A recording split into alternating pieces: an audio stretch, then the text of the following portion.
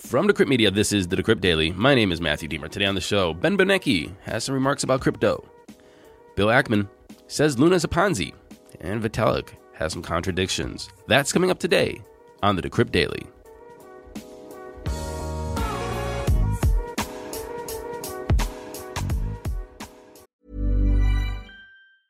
I'm Sandra, and I'm just the professional your small business was looking for. But you didn't hire me because you didn't use LinkedIn Jobs. LinkedIn has professionals you can't find anywhere else, including those who aren't actively looking for a new job, but might be open to the perfect role, like me.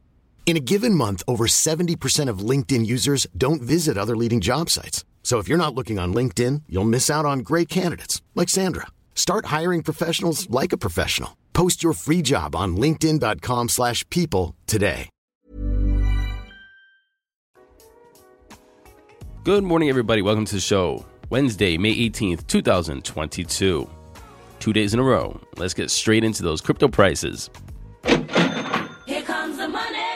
Here we go. Money talk.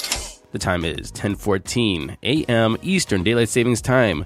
We have Bitcoin sitting at $29,403, down 3.7% in 24, down 6% in 7.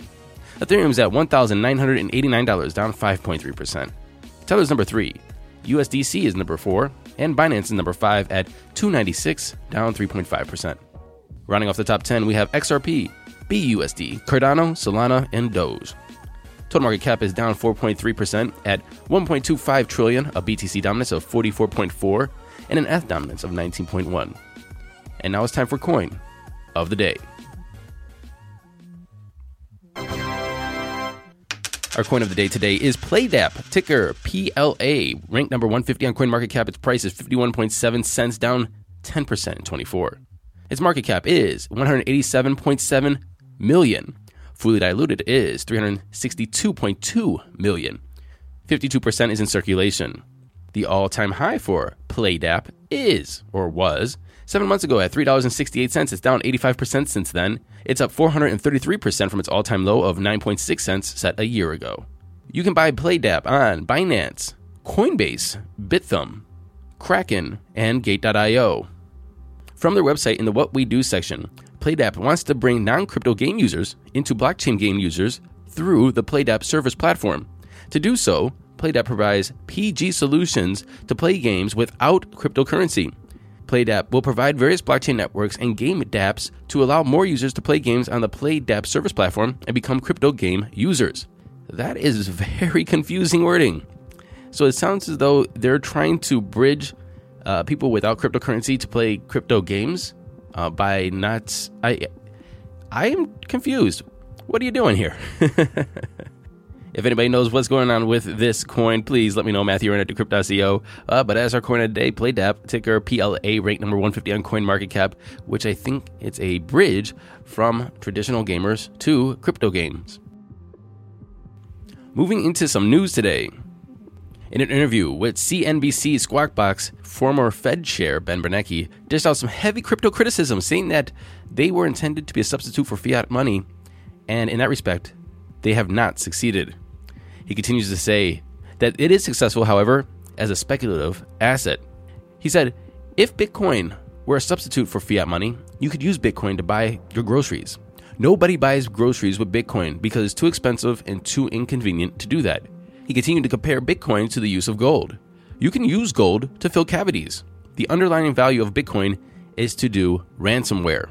Any thoughts on Mr. Ben Bernanke's comments? Please email me, matthewaaron@decrypt.co. Billionaire investor Bill Ackman expressed his views on the collapse of the Terra ecosystem, calling it the crypto version of a pyramid scheme. He said, investors were promised 20% returns, backed by a token whose value was driven by the demand for new investors into the token. There is no fundamental underlying business. And that was in reference to Anchor Protocol, who promised 20% returns, but today rates have dropped to 18%.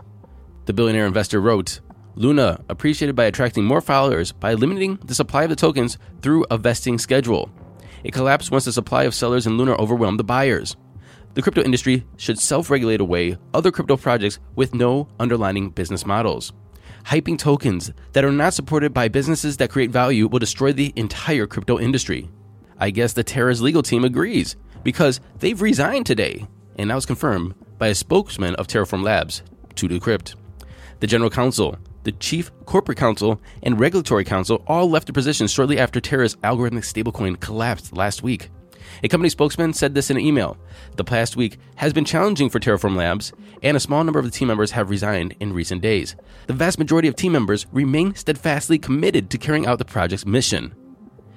I feel like that's corporate propaganda.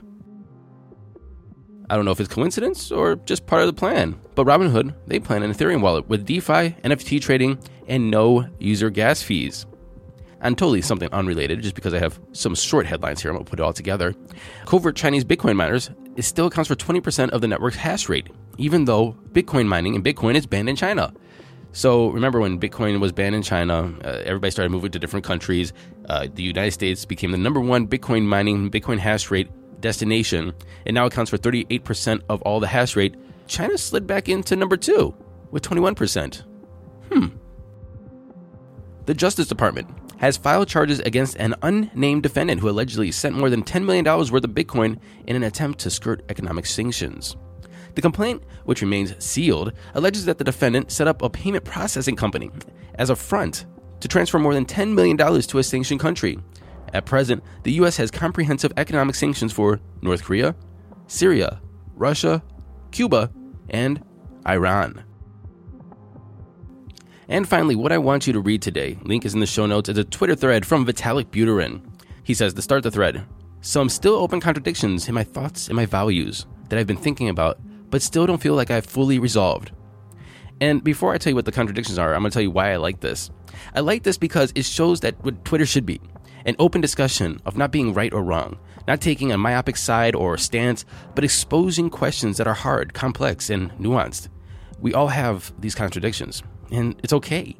But society tells us it's not okay, which stops the conversation, which stops intellectual curiosity, which ultimately stops growth.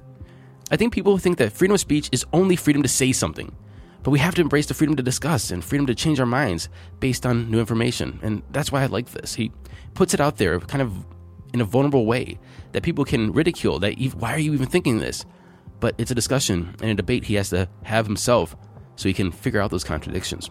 And maybe you just can't. Here are some of the contradictions. Contradiction. Between my desire to see Ethereum become a more Bitcoin-like ecosystem, emphasizing long-term stability, and stability including culturally, and my realization that getting there requires quite a lot of active, coordinated short-term change. Contradiction.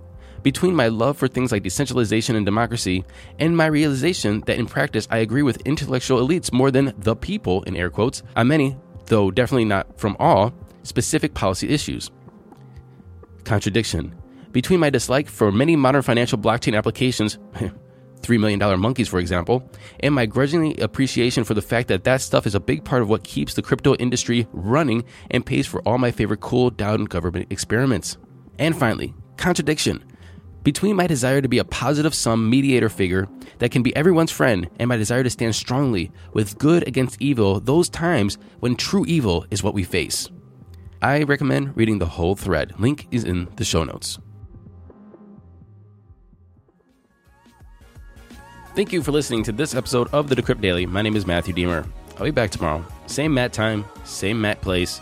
Don't forget to go to Apple Podcasts, like, subscribe, share, leave us a comment. And if you're using Spotify, smash that 5 stars. And until tomorrow, happy hodling, everyone.